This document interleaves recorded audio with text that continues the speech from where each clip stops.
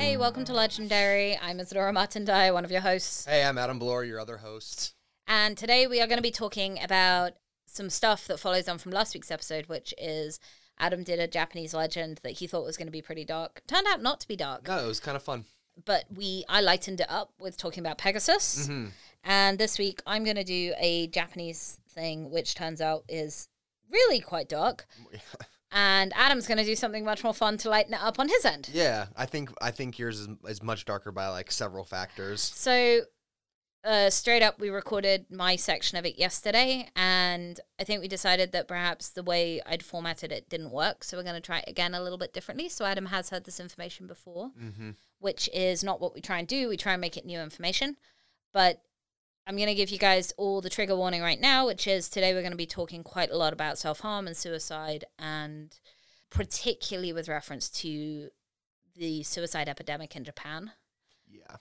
And it's some of the stuff we're going to talk about is really heavy. And the fact is Japan is doing a phenomenal job of trying to counteract some of the social things that they are finding that their population are going through, which is phenomenal, and they should get huge amounts of praise for that. Yeah, absolutely. And it's never our intention with this podcast to make anybody uncomfortable. So we're just giving you this warning at the beginning. If you feel like this might be uncomfortable for you to listen to, skip ahead. Adam's going to be fun. He's talking about squirrels. Talking about a fun squirrel. Yeah. I also want to say that I'm really not going to try and get most of the serious stuff done up front. And then we'll talk about the actual legends and things that are associated with it. We'll try to brighten it up a little bit at the end. Okay, so we're mostly going to be talking about a forest in Japan called Aokigahara, which I have practiced saying a lot. That was really good. Thank you. It is a forest in Japan, and it is famously known and legendarily known as the suicide forest in Japan. It is the second biggest, most popular place in the world to commit suicide after the Golden Gate Bridge in San Francisco. I'm going to tell you about it because it's really important to know, but actually then what I'm going to do is just jump into the mythologies around Mount Fuji and Aokigahara. Yeah. The suicide stuff is actually the smallest part. It's what interested me because I have a lot of personal experiences with mental health issues and dealing with family and friends that have suffered, and I've lost friends through suicide, and it was interesting to me that there was kind of an iconic legendary place that was associated with something that should really not be iconic or legendary. Mm-hmm. And I'm really glad to tell you guys about what it's about and how it's changing, and also then tell you about the fun stuff like the Japanese cherry blossom princess who's supposed to also live there. Yeah. So we got some fun stuff coming too. All right, Japan. I spent about a month in Japan a couple of years ago and found it to be one of the most amazing experiences of my life. And they have a really, really cool society and a lot of very friendly, helpful people. It tends to be a much more traditional society where traditionally elder generations have lived with the younger generations and they've grown old with their families, and that's been who's looking after them on their family farms. Much like the rest of the Western world, that is changing, and younger generations are moving into the cities, which has brought a problem to Japan that perhaps they haven't ever had before, although I think other countries like maybe the US and the UK have been struggling with them for a while. So, first up, Japan has a more tolerant, or used to have a much more tolerant attitude towards suicide than a lot of other countries, and that was because it was considered an almost honorable practice within the military. It's not unfair to say that I think most people have seen the depiction of a samurai soldier falling on his sword when he has failed to complete one of the tests set out before him. And we, in our regular language, use the word kamikaze to mean that somebody was acting recklessly with disregard for their own life, which was a form of suicide attack that the World War II Japanese soldiers employed at the word of the Emperor of Japan. And they encouraged suicide as an alternative to capture and torture. So there is definitely a huge cultural difference in the idea of taking your own life in Japan, or historically there has been, and it wasn't seen as a dishonorable, cowardly end to a problem, but more as a alternative to a problem, or even at some points an honorable way of dealing with failure. Now, here's some statistics for you. In 2016, the country had the 6th highest suicide rate in the OECD at 15.2 people per 100,000. Just as a guideline, in the US in 2014, it was 13 suicides per 100,000. So they do have a higher rate of suicide than the US. They have some similar statistics to the US and the UK, which is 71% of suicides in Japan are male. And it's the leading cause of death in men aged between 20 and 40. Now, when I talk about any personal experiences I have, that tends to be the exact demographic that I'm talking about. It's pretty indicative of a worldwide trend. Yeah. That most victims of suicide are younger men. Yeah, and that is horrific, and it comes through a lot of pressures that are placed on people all around the world, but certainly things that Japan value in their population, which is working hard, bringing home the bacon, basically, for your family, conformity, and feeling that one's worth is associated with how one is perceived by others. Yeah, I think the perception in the West is that Japanese children are raised with the expectation of being the absolute best at everything they try, and being the best at everything. And I think the shame that is associated with suicide in more Christian cultures maybe helps mitigate it a little bit more than the Japanese tolerance of that. When you're looking at a life that in that moment you feel isn't worthwhile, there's got to be things that make you think that it is and that stop you. Mm-hmm. Whether that be shame or not. Right. I mean, or fear. Really, one of the major bits I want to talk about is the fact that unlike other countries, Japan has seen a big boost in older people committing suicide. And that comes back to what I was talking about with, as there's more pressure for younger generations to go into the city, improve themselves, and no longer is being the perfect model of somebody to have a farm, but it's to have an apartment in the city and a white-collar job. The older generations are getting left behind in Japan.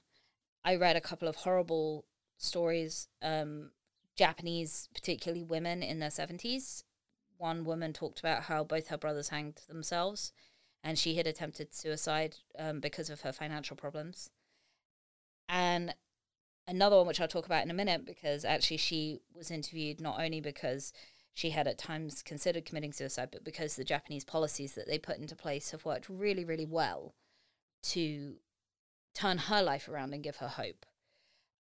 One doctor, who is an expert in suicide and depression, Nakoi Watanabe, commutes regularly from his university in Tokyo out to the poorer counties around where they might not have access to mental health people, and talks about how generally doctors and nurses in Japan are not trained to recognize depression, and older people are trained into feeling shame talking about their problems.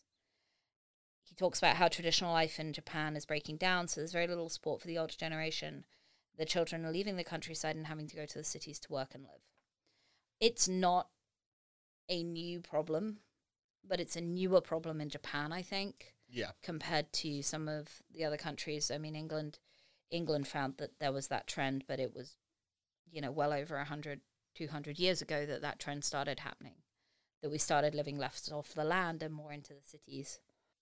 Ultimately, this can lead to a huge, fragile idea of one's self-worth, an increased likelihood of considering dying by suicide because people are feeling alienated. They're used to growing up and living in family units, whether that be the men that have gone into the cities to work or the elder generations that have been left behind. And I will say that Japan has 100% identified this as being a major social issue within their country.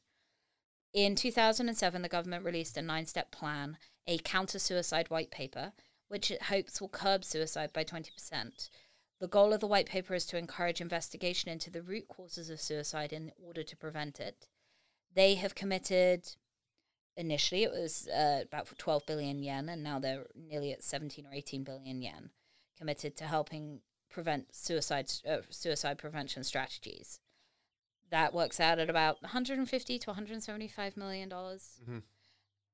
As, again, just in comparison, they have committed only about $100 million in the US to dealing with suicide and depression. Yeah. So Japan really are taking it very, very seriously. They're doing a lot of research and a lot of studies in it. And one of the major things that they found is that there needs to be more community activities for the older generation. So this brings us back to the interview that I read with Akio Sato, who's an 81-year-old great-grandmother who talked about how her food was left in the kitchen for her by her family and she eats on her own, and how all she aimed for was to be happy for just 1 hour a day. She said that she cried almost every day and can't afford to move into a retirement home, but her family do not talk to her or involve her in their family life. However, Japan have made sure that these more rural communities now have community centers for the older generation, and she goes to fitness classes and she does origami and dancing, and she says that finally she is happy because she has friends. She can talk to other old people when they meet up, and she knows that she's not alone and they share the same problems. And I think that's so important to remember, that the community, understanding that you're not on your own when you feel down, that it makes such a difference. Yeah. To even know that if someone is as unhappy as you are, to know that, you know, you have someone you can talk to and communicate that with. Yeah, and in my experience of depression, you may have 2, 3, 4 days or weeks where you feel like you can't get up and do anything, but you do. And when you do, to know that you can give back to those that have supported you through that by reminding them that they can get up and that it will get better and it will improve, and that you do have people to rely on, lean on, even if it's people online, if it's people in real life, if it's people that were total strangers before you reached out, there's always someone that's willing to listen to you. And there's always someone that's willing to talk about it. And it's amazing that Japan have identified that that is one of the major problems with their suicide rate, was that their national pride of being perfect and putting your best show on is detrimental to when you feel weak, where you need to be vulnerable and you need to open up, and that they're trying really, really hard to make sure that people feel safe doing that, and that there's people to listen to them and catch them when they want to fall. So that's the bit about the culture of suicide in Japan. We're going to go to the suicide forest, in quote unquotes, of Aokigahara. I'm going to talk to you a little bit. I will go in. I'm kind of starting in the detail and then broadening out. So Aokigahara, to put it in perspective, they have now stopped releasing numbers as to how many people commit suicide in Aokigahara. But to put it in perspective, I think the highest number I could find was 106 people in a year, which, while does make it one of the top places to commit suicide in the world, it's a drop in the bucket to the bigger picture of the suicide question. Location is not. Yeah, location's not really the problem. The problem.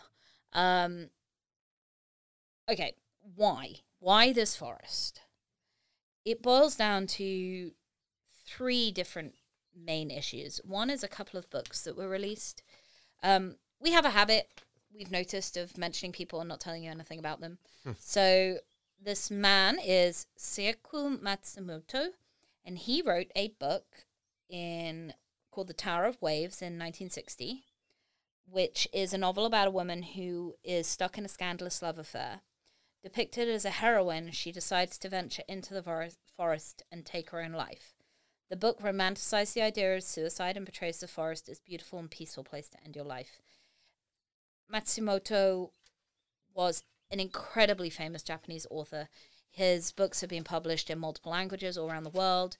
He is specifically well known for his crime fiction, and he works very much with the idea of incorporating ideas of human psychology. So this book in particular dealt with the psychology of the area and how committing suicide brought her peace. He had his own stuff going along. He was very anti-American. That being said, he also pointed out many of the failings of the Japanese government and their corruption. He was politically radical. It says here, despite or perhaps in reaction to growing up in a very conformist society. So he associated with like-minded individuals in 1968. He traveled to Cuba as part of the World Cultural Congress, and later that same year he ventured to North Vietnam to meet with the president there. So when they say that he was politically radical, are they referring to him just being a communist? I think so. Yeah, okay. Okay. That's what I mean, based on the places he went, I assume he wasn't going there to tell them how badly they were doing stuff. If it looks like a duck. Yeah. He continued to write a lot of books into the 70s and 80s. He was awarded a whole load of prizes, the Aokigahara Prize in 1952, the Kichi Kan Prize in 1970, as well as the Mystery Writers of Japan Award in 1957. He produced more than 450 works in his life, and his first book wasn't even published until he was in his 40s. He was a prolific writer, and I have no idea, I haven't read his books. People actually speak very highly of them. It doesn't matter what your political beliefs, I think people think he was a very talented writer. Yeah. It's a shame that, unfortunately, this one book dealt with this one very powerful subject and helped inspire people to travel to Aokigahara to take their life. It's not the only book that's been associated with Aokigahara for suicide. Among many of the deceased bodies, there was copies of a book called The Complete Suicide Manual, which was written by Waratu Surami. I did not go into him because, honestly, if you write a book called The Complete Suicide Manual, I don't want to know anything about you. The book was made up of 11 different categories of methods to committing suicide. It was originally released in 1993. So, guys, this is like way too late to be writing books that glorify suicide. Specifically, it sold over 1 million copies, and he pegged Aokigahara as the perfect place to die. It seems like that would be more of a problem, more of a contributing factor than the Tower of Waves would be. You would, yeah. But, I mean, the Tower of Waves did come out 20. I think it's more that the trend started with the Tower of Waves, and then this guy who wrote The Complete Suicide Manual jumped on the bandwagon and like... Wagon. Okay. There are a couple of other reasons as to why Aokigahara is associated with suicide, and that is to do with a Japanese practice called, now this is where I get it wrong again, ubusati, sure, which translates as abandoning an old woman. It's actually a mythical practice, so this is a legend versus a real practice of senicide in Japan, whereby an infirm or elderly relative was carried to a mountain in some other remote, desolate place and left there to die. There is no evidence that this was ever actually a common custom, but it is considered, and this is crazy, guys, I understand that, but it is considered an ideal way of being. The Buddhist allegory, this is the poem about it, in the depths of the mountain, whom it was for the aged mother snapped, one twig after another, heedless of herself, she did so for the sake of her son. And it is a poem about a son who carries his mother up a mountain on his back, to leave her up the top of the mountain and die. And she is so selfless that as he carries her up the mountain, she stretches out her arms, catching the twigs and scattering them in her wake to create a path so that her son will be able to find his way home. Well, that's horrifying. But is the only connection to that poem in terms of Japanese culture, just the idea that once you become too old, you sort of lose any value. You're a burden on society, and therefore... But it was never a practice in the culture, so I'm curious as to how that... I think it was a Buddhist ideal. Mm. And sorry, please, if you are a practicing Buddhist out there and you have any ideas on this, let me know. It seems very anti anything I know about the Buddhist culture and religion. But the only thing I could find to it was that it was a Buddhist allegory. Okay. And Aokigahara was supposed to be one of the major places that this happened. Yeah. Now we're going to go into the mythology. Aokigahara is part of a much bigger region of Japan, so we're going to talk about that, which is a part of the incredibly famous Mount Fuji region of Japan. Now, Mount Fuji is located on an island. By the way, I learned that it was an island yesterday as I was reading this because I... Don't read your notes beforehand. Well, I pulled off the geography bit and didn't read it through because, honestly, I'm just reading this off. In the highest mountain in Japan. It's the highest mountain in Japan, standing at 3,762 meters. I have actually been there, and it is spectacular. The pictures are nice. It really doesn't let you down. We were there in March as the cherry blossoms were out, and it was phenomenal. It was one of the most life-changing holidays I've ever had, but certainly one of those... I'll sit in my chair when I'm in my 90s, and this will be one of the memories I go back to. Mm-hmm. The mountain stands about 62 miles southwest of Tokyo. So when we went out there, it only took about an hour. Just to give you an idea, it's very close to... Tokyo is this huge, massive metropolis city, and it's one of the closest rural regions to Tokyo. Isn't Metropolis the name of the city in Superman? Metropolis is also the name of a big city. You're going to Google this now, aren't you? No. Okay, I'll keep talking while you find out whether I just made that up. It's exceptionally symmetrical, which in the Japanese idea of perfect makes it the perfect mountain. It has snow capped for about 5 months a year, and it's used as a cultural icon of Japan and frequently depicted in many of its arts and photography. According to the UNESCO, which is like the United Nations, I don't know, whatever. Mount Fuji has inspired artists and poets, becoming the object of pilgrimage for centuries. It recognizes 25 sites of cultural interest within the Mount Fuji locality. These 25 locations include the mountain, the Shinto Temple, Fujisan Honku Sengan Tasha, as well as the Buddhist oh God, I learned how to say this while we were out there. Chazensky, it's not how you say it, head temple founded in 1290. And it's truly one of those places that's just surrounded by legends and myths. So the first recorded ascent was in 663 by an anonymous monk. And the summit has been thought to be sacred since ancient times and was forbidden by women until the late 1860s. Women, not by women, right? Yeah. Oh, sorry. By 2 women in the late 19th. Women were like, I'm not going up there.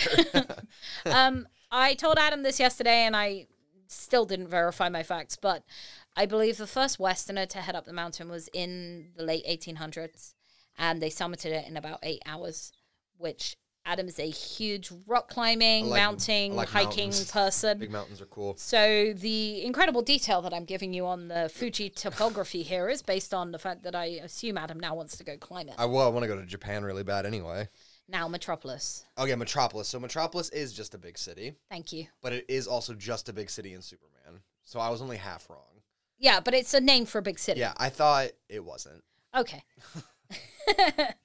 Okay, so Fuji last erupted in 1708, but its biggest eruption was 1864 AD CE.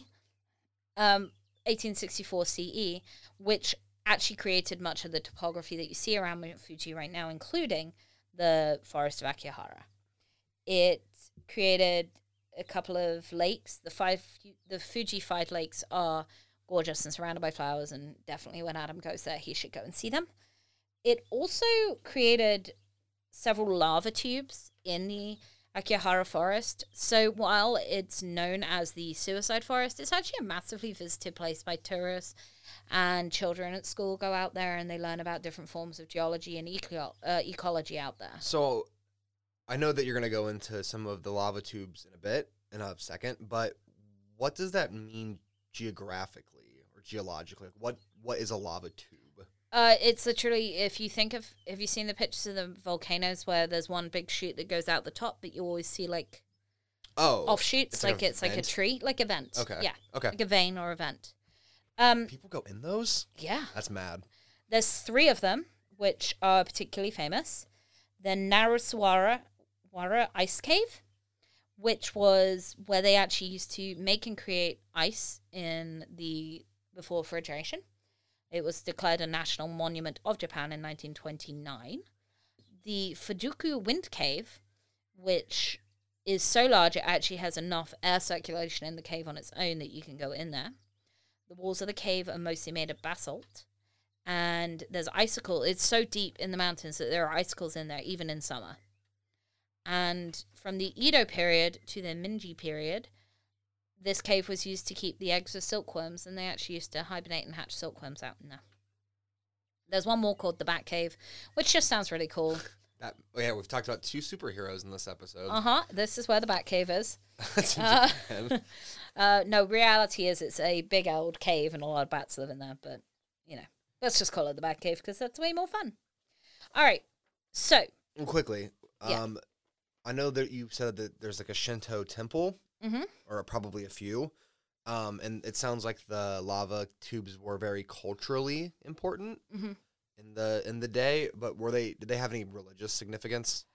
I didn't find out anything about the lava tubes having any religious significance. Although, from being out there, I would say that most things in Japan have at least some level of religious significance, or some god associated with them. There is a god associated with Fuji, which we'll get to in a minute, and there's also some ghosts and ghouls associated with the area too. Yes. Aokigahara is also known as the Sea of Trees, but people don't call it that. No, and it is created because it's made of hardened lava, so the whole base of it is hardened lava. This actually has a couple of things which... Does that mean there's no grass growing? So it's all trees. I couldn't see any pictures of like an underground in it. Sounds creepy. Well, and this is it. This is one of the reasons why it's got this reputation, right? Mm-hmm. So lava is super porous, which means it helps absorb all the sound, which means that when you're in there, you don't hear ambient sound, which if you've ever seen a horror film, the moment they turn off the background music or the background sound, suddenly everything gets way creepier. That's how you build tension. Yep. And this forest naturally does it for you. Mm. It's also famous because it sends navigational compasses haywire. Mm-hmm. It's only 12 square miles, which isn't huge, but the forest is really, really dense, and needles of magnetic compasses will move if you place them directly onto the lava, aligning with the rock's natural magnetism as opposed to the Earth's natural magnetism, which varies depending on ion content and strength by location. So if you move your compass around and put it on the ground in the forest, it will tell you north is 100 different directions. Each time you pick it up and put it down, it will direct you a different way. Yeah, but why would you ever use your compass like that? Indeed. And actually, if you hold it at natural height, it works just like a normal compass should. Yeah. But one of the big issues they do have with the forest is people get lost in there a lot. And trying to find people is a real issue. Very specifically in Aokigahara, they understand the reputation that the forest has developed actually attracts people there. So they've gone through a lot of steps to try and keep people safer, or at least help them keep themselves safer. Yeah. One is that many of the car parks actually have designated, or the more remote car parks actually have designated people that are there to talk to people who are about to go into the woods to make sure that they understand that there is somebody. Well, no, just understand that there is somebody there to talk to if they'd rather talk to somebody. They do regular search parties through the woods of volunteers because one of the more depressing facts of it is that quite a lot of people go in there, think about committing suicide, try to commit suicide, change their mind, and can't find their way out. They're also there to stop the legend, and I understand that what I'm doing here is perpetuating it in some ways, but I hope that what we're doing is dealing with it in a way that doesn't make it funny or cool or romantic. Yeah. It's just a forest. And they're trying to stop people like that dumbass YouTuber. Yeah, God. Who I don't know anything about, but I called him some little YouTube dude yesterday, and Adam was quick to defend that he is not defend him. But the unfortunate fact of the matter is that his audience is gigantic, and they're all children. So that's no good. So running around the forest, videoing people hanging from trees is the exact opposite of what the Japanese government would like when they're trying to reduce the reputation and reduce the cool factor. Because it is arguably a very, I mean, it could be, it's cool for, like, actual cool reasons. It's like, it has very neat geographic features, and it has a fun bit of folklore attached to it. It's just unfortunate that it has been attributed this title. Yeah, it's not something that people should be aiming for. I think that the Japanese government understand that stopping people going to Aokigahara is not going to stop people trying to take their own lives, but the fact of the matter is when you go into that dense forest, your family never has any closure. They never know what's happened, and if you change your mind, you've got no way out. So they're working on the bigger picture stuff too, and like I said, it is a small picture place. This is not like thousands, more than thousands, tens, hundreds of thousands of people go to this area every year, and a tiny fraction of them commit suicide. Yeah, it's just indicative of the whole perceived culture in Japan. Yeah, it adds to a legend. It's a bit like when you have a abandoned mental asylum and suddenly everyone says it's haunted. Yeah. I mean, this place has been legendary for many years. It's been a creepy place, so now it's kind of perpetuating its own myth. Yeah. So let's talk about I'm going to talk about the darker myth first, and then we'll go on to the fun princess of Fuji, because Adam fell in love with her yesterday, so I figure we'd finish on a good note. So Adam did talk about these a little bit last week, about the yūrei.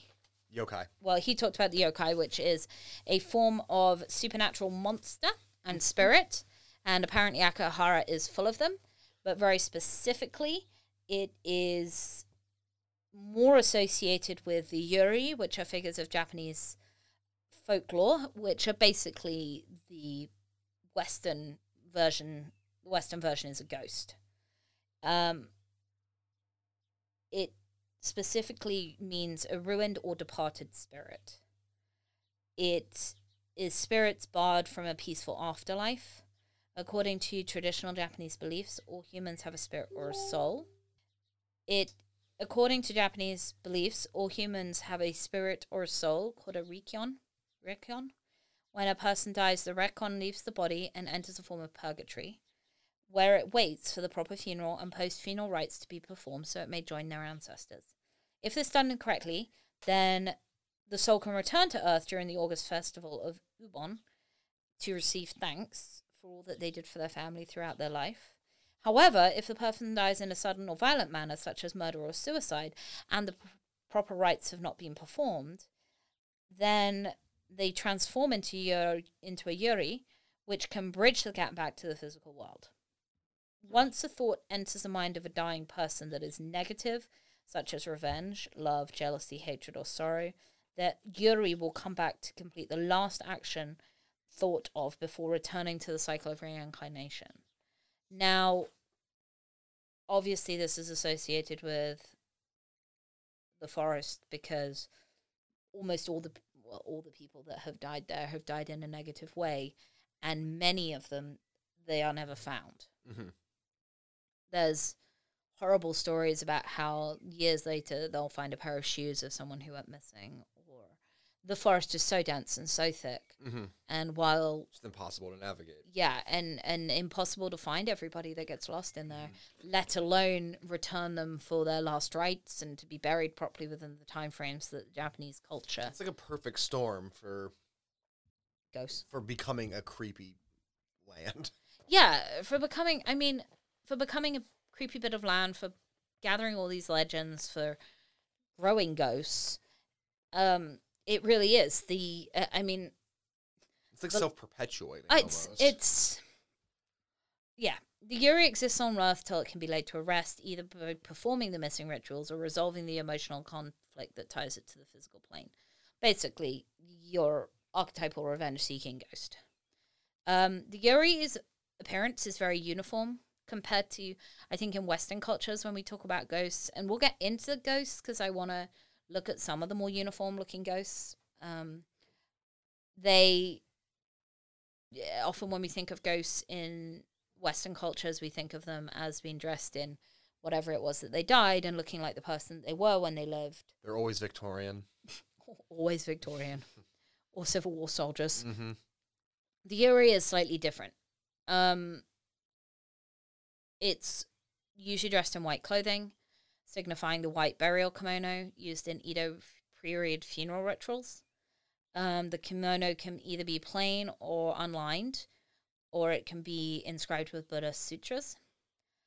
They sometimes have a forehead cover, which is a small white triangular piece of cloth tied around the head. I think everyone can imagine what that would look like if you were dressed in a white kimono with a white piece of cloth tied around your head. Quite typically kind of Japanesey. They would usually have long, black, disheveled hair, which some believe is a trademark carried over from kabuki theater, which is something that I really want to talk about again at a later point, because kabuki's got a huge amount of legends and traditions associated with it. The hands of the yūrei are said to dangle lifelessly from the wrists, which are held outstretched with the elbows near the body. They typically lack legs and float in the air. These features originated in the Edo period and were quickly copied over to kabuki. And they are also frequently depicted as being accompanied by a pair of floating flames or will-o'-the-wisps in eerie colors such as blue, green, or purple. These ghostly flames are separate parts of the ghost rather than independent spirits. This is one of my favorite facts about yūrei. They are one of the only creatures in Japanese mythology to have a preferred haunting time. Between 2 and 2:30 a.m. Gotta work on a schedule. Yeah, I mean... Who doesn't? You don't want to be late for your haunting. You don't want to do it during daylight. No one will get the gist. Do the spirits look like their bodies? I know that they're not dressed in the same way, but do they... You mean physically characteristics? Like the face. Face-wise, I couldn't really find out any information about it. I got the impression that they all looked the same. Okay. And you did a really good job of describing their physical characteristics, and I'm sure that this is on purpose, because I think the original Ring, the movie The Ring, was based on Japanese folklore, and the character in that film is portrayed in exactly the way you described. She's got really long black hair, and she's wearing a white roby type thingy. I never had the guts to watch it. It's very spooky. Okay, so we're going to finish on a happy one, and then we'll go on to Adam's happy one, which is I'm going to tell you the tale of Konohana Sakuyahime. Yep. Okay, from this point onwards, and because they do in the bit of article I'm going to read you, Sakuyahime is how they refer to her, so I'm going to just go with that. And then even then, I'll probably get it wrong. You just call her like Saka. Call her Saki. Soccer. Just desecrate the name of one of the Japanese gods. Yes, that will get us a wide audience in Japan. Okay, so she is the blossom princess and symbol of delicate earthly life. She was the daughter of a mountain god, Ohayamatsumi. I might have got that one right. She is often considered an avatar of Japanese life, especially since her symbol is the cherry blossom. She is also the goddess of Mount Fuji and all volcanoes. Okay. So basically a badass. Yeah. She met her future husband, Níðhöggr, on the seashore, and they fell in love. Níðhöggr asked her father... 3 different ways to pronounce his name. I know, it feels so awful. It's fine. I feel so culturally ignorant. You are. I'm trying. Okay. He asked her father for her hand in marriage, and her father actually suggested that instead of marrying the younger daughter, he proposed to the elder daughter. At least he didn't say no. He kind of did. Finally, but Níðhöggr, Níðhöggr, N-I-N-I-G-I. N-I-N-I. N-I-N-I-G-I. Níðhöggr. Níðhöggr? Yeah. Okay, we'll go with that. Níðhöggr? I can't believe you completely neglected like a whole syllable in that name. I'm really dyslexic. We talk about this a lot. Okay. He refused to marry the older daughter and said he was in love with the younger daughter. Because he refused the elder daughter, who was the rock princess, human lives are said to be short and fleeting, like the cherry blossoms, instead of long and enduring like the stone. It's kind of nice, though, because it also implies that human life is beautiful, like a cherry blossom. And delicate. And delicate. So this is where she becomes more badass. Or crazy. Slightly unhinged. She became pregnant on the first night of her wedding. And on the first night of her wedding? What, marriage. Okay. First time. Okay, yeah, first night. Yep. Got pregnant first time. Yep. Which sent her husband into a tailspin of suspicion. I'd be very confused as to how, because it implies that... Okay, let's hear your theory on women's sexual reproduction. No, it implies that she immediately was showing as pregnant as well, because I'm assuming he's a god, right? Yeah. Well, no, he is a god. So I'm assuming that when she becomes pregnant with his child, she is just immediately like 9 months in, baby's about to be born. That's why I'd be suspicious of that as well. Maybe, or maybe gods are more like elephants and their pregnancies last for years, so they couldn't really identify when it happened. That'd be miserable. Okay. Anyway, she was really mad that he didn't trust her. Yes. Because bearing in mind, these guys had like a love match. This was not like some god threw her into... Right, it wasn't like a standard quote-unquote god pregnancy story, which usually are non-consensual. She was really annoyed, so she shut herself in a doorless hut, which she then set fire to, declaring that the child would not be hurt if it were truly the offspring of him. Inside the hut, she had 3 sons, and obviously proved that she was faithful. How did she shut herself in a doorless hut? Wasn't she a goddess too? Maybe it had windows. She was a blossom princess, I figured. I don't know. Shrines have been built to her for many, many centuries, particularly on volcanoes. It's believed that she will keep Mount Fuji from erupting. However, many of her shrines have repeatedly been destroyed by volcanic eruptions. And just to add to her ever so slight, she does kind of sound like she might be kind of on that like crazy hot scale from How I Met Your Mother. Yeah. One of the other mountains was a little bit bigger than Fuji, so she got really mad and knocked it down. So was that an eruption that caved in part of a volcano, or does that mountain just apparently not exist? It was the Ratatosk mountains, and it was... I don't believe it's a volcano. I believe it's just a shorter mountain than Fuji. Oh, okay, and it's just nearby. And it's nearby.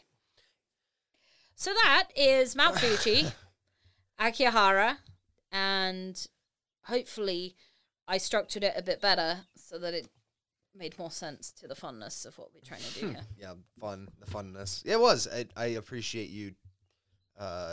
We literally started recording Adam's segment about 10 minutes in. He was like, I don't think I can do this now. Could not finish my segment. And that is 2 reasons. One, my notes are a mess for this episode again, and I could barely get through them. And my brain was broken from the Aokigahara. So I really do appreciate the co-hosts for allowing us to re-record this entire segment. And hopefully it's better. I think that felt pretty good. I like that you gave yourself an A on your notes. I literally wrote Aokigahara down in so many different ways on this note so that I wouldn't mispronounce it. And I went on YouTube and listened to how they pronounce it on YouTube. I did that as well. for one of my names because we're going to dig into some Norse mythology on my end. I have to say, I'm really glad we're doing this because yesterday he was telling me about it and I was just like... The names are unpronounceable. Yeah, they're worse especially if you're us. I wanted to say very quickly, what do you think that does for you in like a religious sense where you build a shrine on a volcano and you say the god of this shrine will not allow the volcano to erupt and then the shrine is destroyed by an erupting volcano?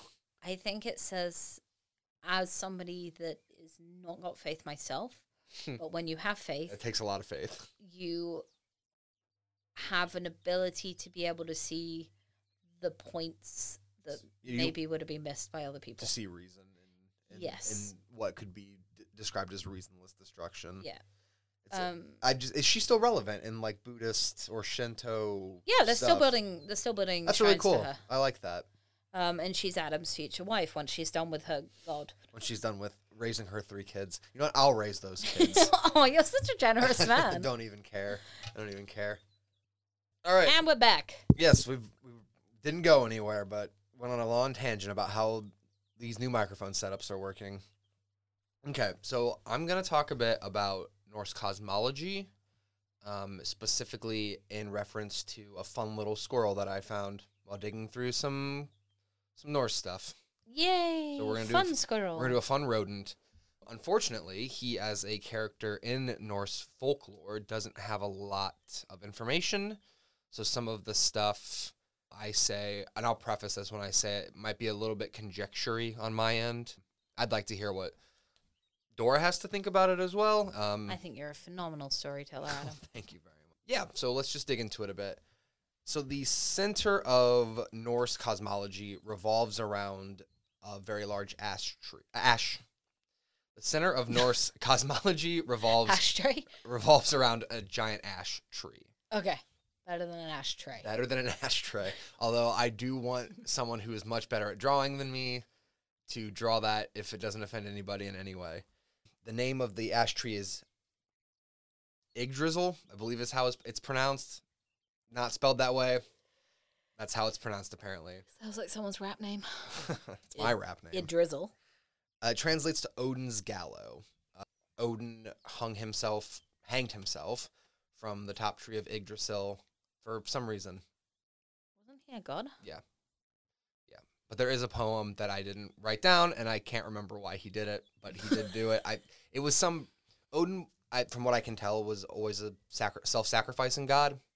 So he sacrificed himself on the tree to do something that I can't remember and didn't write down. So sorry about that. There's also there's a second tree in Norse cosmology called Lareor. It sits on the top of Valhalla, and its name translates to the Arranger of Betrayal, and that's how they attach it to Yggdrasil. Okay, so what's Valhalla? Valhalla, that's where you go when you die. Okay. In Norse mythology, it's if you are an honorable warrior, when you die, you go to the halls of Valhalla, and basically once you get there, you eat and drink for eternity. Okay. It's like the coolest afterlife that I've ever found in any folklore. Hell of a party. It's a big party forever. Okay. God, that sounds like my idea of a nightmare. I'm loving lockdown. No parties. And those trees they have 2 different names, but they are associated with each other in some way or another. And it's usually just because they sit in the center of the universe. Yggdrasil is where the gods assemble. So we're going to go back to that a little bit, and then we'll sort of shift between the two. Okay. I'll try to preface which tree I'm talking about. Yggdrasil is where the gods assemble, and it connects the 9 Norse worlds. A lot of these names are impossible for me to pronounce, but they're basically where the gods assemble. That's one of the worlds where the humans live. That's Midgard. So that would basically just be Earth. And then Niflheim, which is Hell. So those are like the big 3. And they are important for the denizens.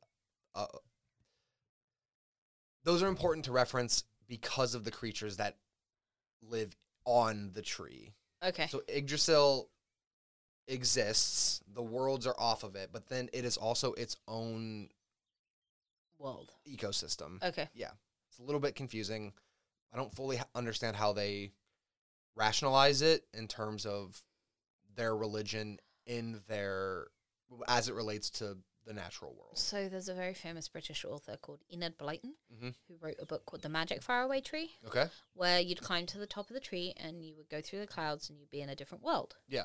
And you didn't know which world you were going to climb into when you got to the top of the tree, but all these people lived on the tree too. So this is kind of how I'm That's seeing cool. This idea isn't completely unique to the Norse. No, and I'm pretty sure she The- came many thousands of years The later. So the world tree is also very relevant in Asian religious beliefs. is it like the tree of life?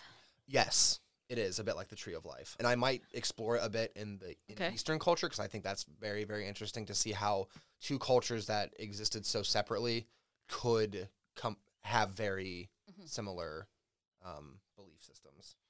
So, yeah, Yggdrasil. We're going to go back to that. So it connects the 9 worlds. It also has 3 roots that spread out over 3 other areas of the cosmology and the Norse cosmology. A place called Asher, where the fates decide the fates of men. They're called the Norns in Norse mythology. They're described as 3 women. They sit around a well. They decide what happens to you. They're like the fates in the Hercules movie. Okay. It's very easy and very helpful that we have Disney movies to help us pinpoint and put this in the real world for us. Another route goes over the world of the frost Jotnar, which are big giants. Big giants are a very popular thing in Norse mythology. There's also a spring underneath that route, and it's a spring that is full of knowledge, and Odin, again in a self-sacrificing manner, cut out his own eye to drink from the well. And then the third route, again, goes to Niflheim, their hell. He cut out his eye so he could drink from a well? He sacrificed his eye to drink from a well. I'm not sure what knowledge he gleaned. Maybe he gleaned the knowledge that you shouldn't sacrifice your eye in order to drink some water, but Okay. he did. Maybe that's a story I'll explore at a later date. Moving on. The third route goes to Niflheim, the bubbling, boiling spring from where all water flows. Okay. What's interesting, all right, so now that we've sort of talked about the function of this tree, we're going to talk about the things that live on this tree, because that's where we get to the fun squirrel. Yay, fun squirrel. This is not a super... Norse mythology is sort of hard to research because it's been so sort of bastardized. Mm-hmm. Firstly, they didn't have a written language like most of those ancient cultures, so a lot of this stuff isn't written down. The stuff that was written down was changed by, other cultures that they interacted with, and the Romantic period came along, and as we learned with the basilisk, they ruined everything because they tried to give everything a Latin name. And damn romantics. And tried to Germanicize everything. So it's a bit difficult and hard to do research on stuff like this. So this might be a bit dry. I apologize. We're getting to the fun squirrel. So just stick with me for a bit. So the denizens of Yggdrasil include the nameless eagle and the falcon who sits between his eyes. And he lives at the top of the tree. So this eagle's gigantic. Okay. He's nameless. There's no record of him having a name anywhere. Oh, okay. And a hawk sits banging between his eyes. banging between his eyes. Cool. And they're just the knowledge birds. Nice. They sit up there and they're full of knowledge. There are also the 4 hart, which are stags. They're red stags, which is, I think, a unique animal to the Nordic countries, maybe, because we definitely don't have them in the States, and I don't think they're in the UK either. Stags as in... But they're like massive red stags.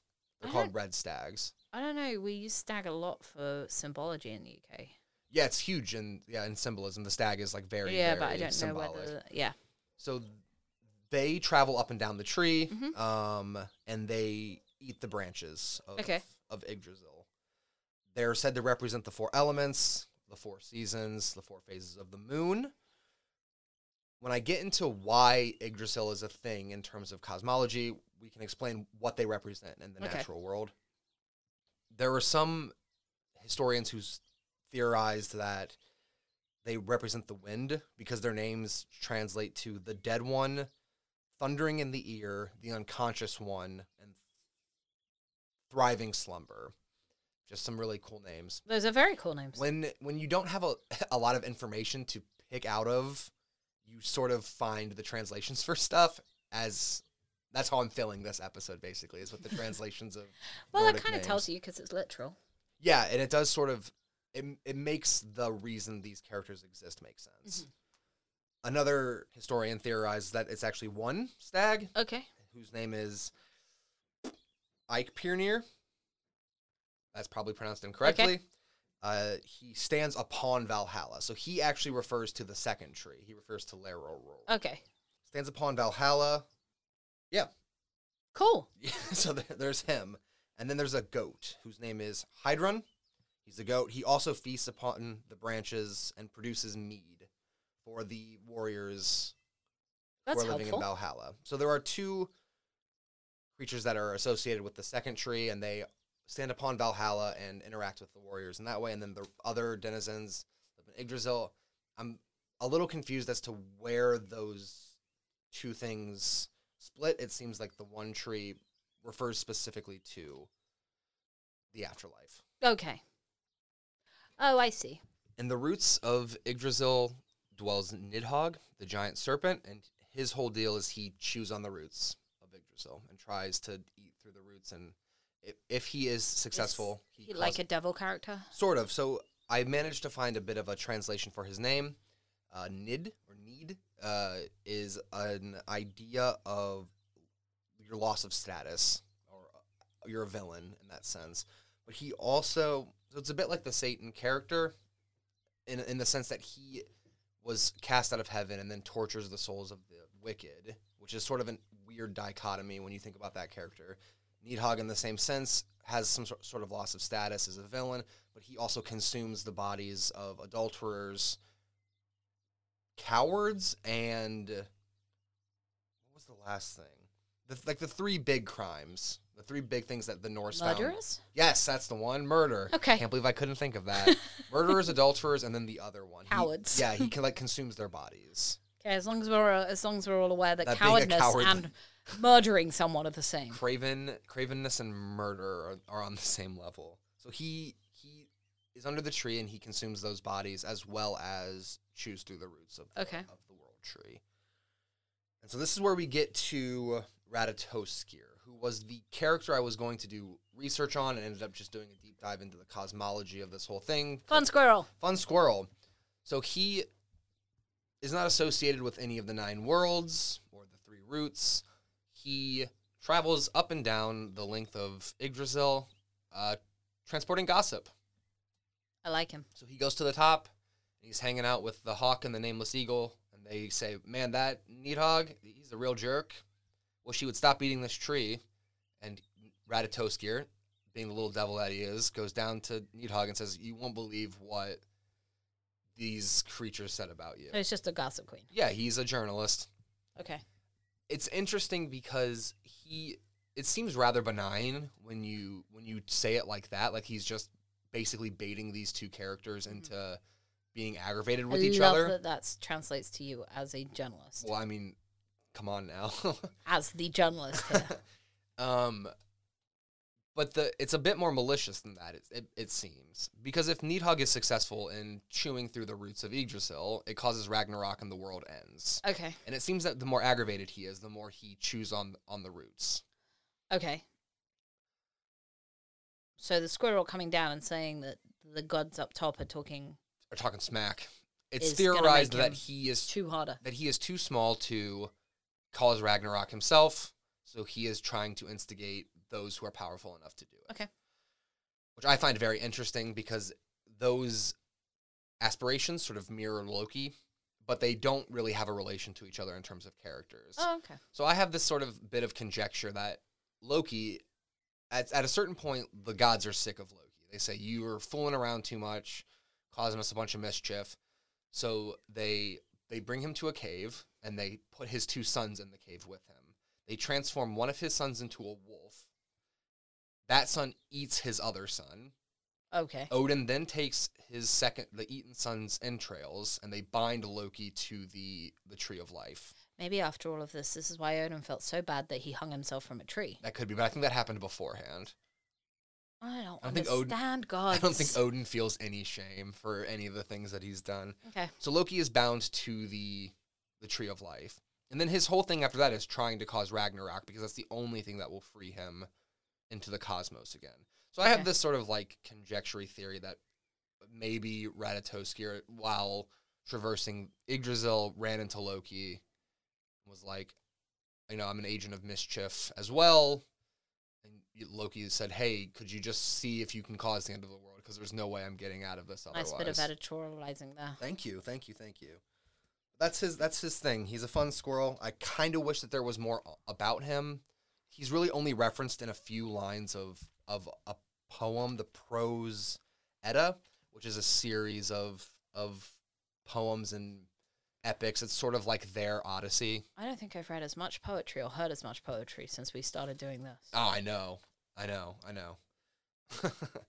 definitely never read as much poetry. So now we're going to step away from that, and we're going to move into the natural world. And we're going to figure out why the Norse believed Yggdrasil was the center of the universe. Okay. So Bjorn Johnson, who is another historian, Norse historian, believes that the world tree is astronomical. Okay, that makes sense. He believes that the characters and the features represent stars and planets. Mm-hmm. He says if you look at the Milky Way in the northern hemisphere of the Earth, the same way the Norse would have, they have a very clear view of the Milky Way. And the way that it stretches across the sky, it looks like the center of a tree with branches coming out on either side. Okay. Apparently. I have never seen the Milky Way in this way. Not as a tree. I mean, I've seen the Milky Way, but I don't know that I would have ever... I probably never would have described it as a tree. No. It's amazing to look at, though. It is. It's beautiful. So all of these characters would be constellations that the Norse were out in their longboats doing their Norsey stuff. That's the squirrel who's going to try to cause the end of the world. So when I was talking about the four hearts who travel up and down the world tree, people think that they think that their names translating directly to like a kind of wind or names of wind would refer to them being the wind that blows the clouds. Okay. So when you look at a cirrus cloud, which is the really long stringy one, that also could have been described as the branch of a tree. Okay. And so them eating the branches, in big air quotes, is really just wind blowing clouds around. Okay. Which is nice. I'm glad that I can at least... And revealing stars and stuff. Yeah, and I'm glad that I can at least anchor this in reality in some way, because honestly, doing this research as quickly as I did was a little unsatisfying. Okay. That's a shame. Simply because all of this information comes out of one poem, and it's kind of hard to suss out. Mm-hmm. So Bjorn Johnson believes that, again, that the world tree is astronomical, and that the Edda Poetic is all about navigation. It just refers to how they oriented themselves using the Milky Way and the stars and constellations. Well, I mean, we touched on that last week with Pegasus, which is that they very much associated with gods and stars. Yeah, and that the stars aren't fixed in place. No. That when they move, it is actually an entity that is like Pegasus was given the ability to become stars so that he could move freely around the sky. Mm-hmm. Yeah. It was very, very cool. And he also references something called the Bifrost, which is the name of the Milky Way or a rainbow. Oh, okay. In Norse mythology. It's interesting because in a lot of cultures, the rainbow is, you have the pot of gold at the end of the rainbow. Or I don't know how it really is referenced in other cultures, but that is obviously the big one. Yeah. In Norse mythology, the Milky Way or a rainbow was the road to hell.